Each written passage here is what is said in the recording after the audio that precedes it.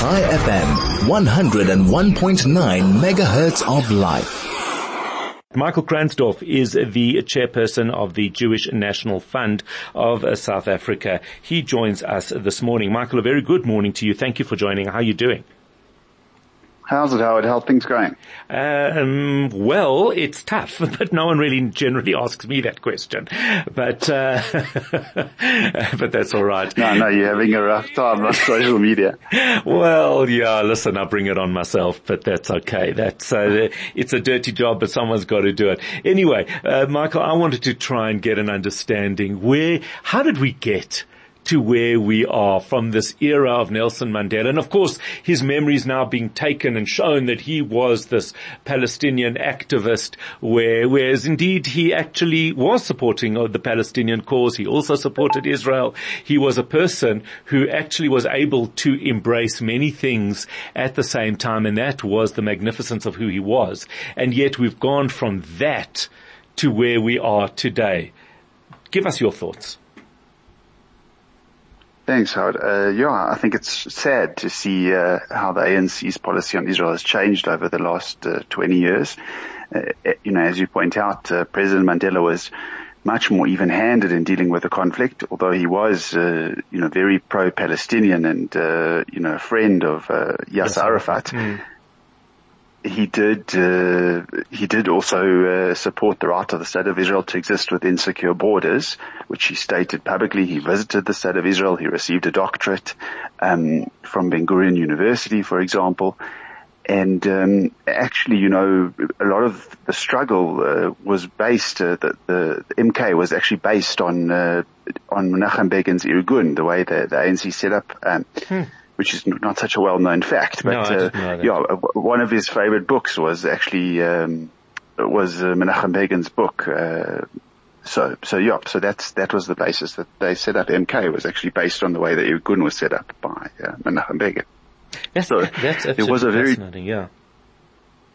Sorry, so there was actually a very different, approach, to Israel, in those days, and even under the Mbeki administration. I can remember when I was a student activist in those days, the Mbeki administration facilitated for Israeli and Palestinian leaders to come to South Africa and learn from us about the transition to democracy, and meet with people that had been involved in those negotiations, so they could get a sense of what happened here and how those historical compromises were made.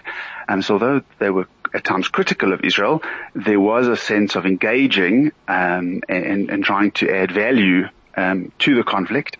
But that obviously changed quite dramatically. And in this conflict, I think we've seen rhetoric from the government, the worst kind of rhetoric that we've seen for many years. And much of it is unsubstantiated, emotional type of language that doesn't even look like they wrote. And that's always my concern, is when I hear some of the statements from Cyril Ramaphosa, it seems as though he's just parroting these phrases. And when we see some of Durko's statements, I feel the same, is that there's this, we expect a high standard, a responsible use of language, and yet there just isn't.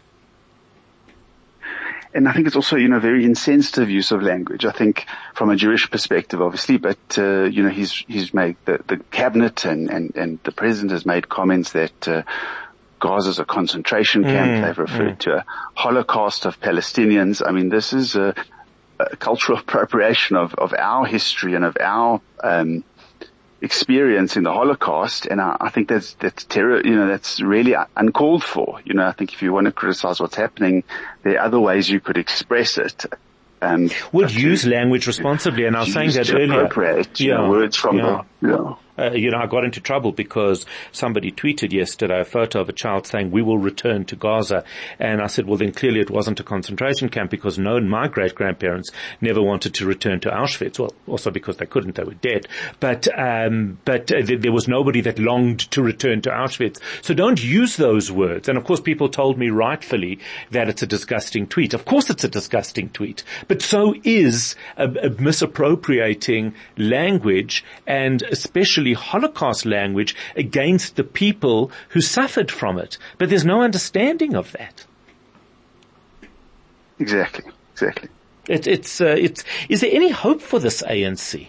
Our only hope is to get rid of them in the next election. But is there hope for them? I mean, do they all feel this way? Do they have a collective view on this, or are they just being run by Naledi Pandor at the moment?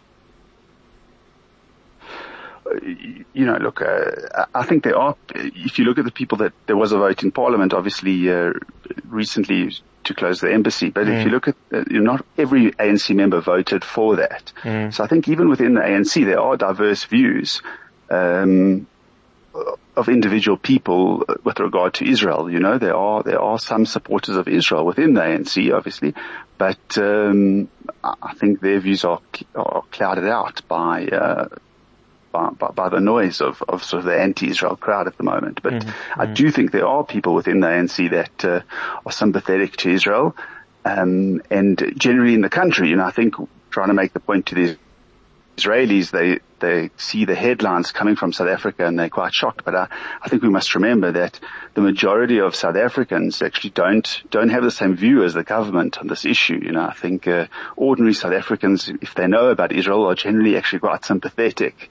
And we shouldn't lose sight of that. There've been, even recently there was a poll, by a very credible political polling agency that found, actually not that many South Africans actually support the apartheid analogy. And I would even take it one step further and say that the South Africans in general, actually worry more about the very issues that impact them. We've got the highest youth unemployment rate in the world. We've got a failing infrastructure in terms of electricity, water, roads, everything else. Our public transportation, Transnet, the ports, everything is crumbling as we speak. And I would imagine that there are bigger issues for South Africans that they would like to focus on. And I think that the ANC is making a mistake. They're listening to the wrong advice if they think that this is going to sway support for them in an election. It might for one or two people, but not addressing the very issues that they have caused and that they are responsible for is not going to plaster over that. And I think that they're making a fundamental error in this regard, especially if they side with the Iranians and the Russians and they lose international support from people like the Americans, and people feel it economically even more after that. So I would think that would be the case. We do need to leave it there. Michael Kransdorff, chairperson of the Jewish National Fund of South Africa, giving us his view on the current situation in South Africa.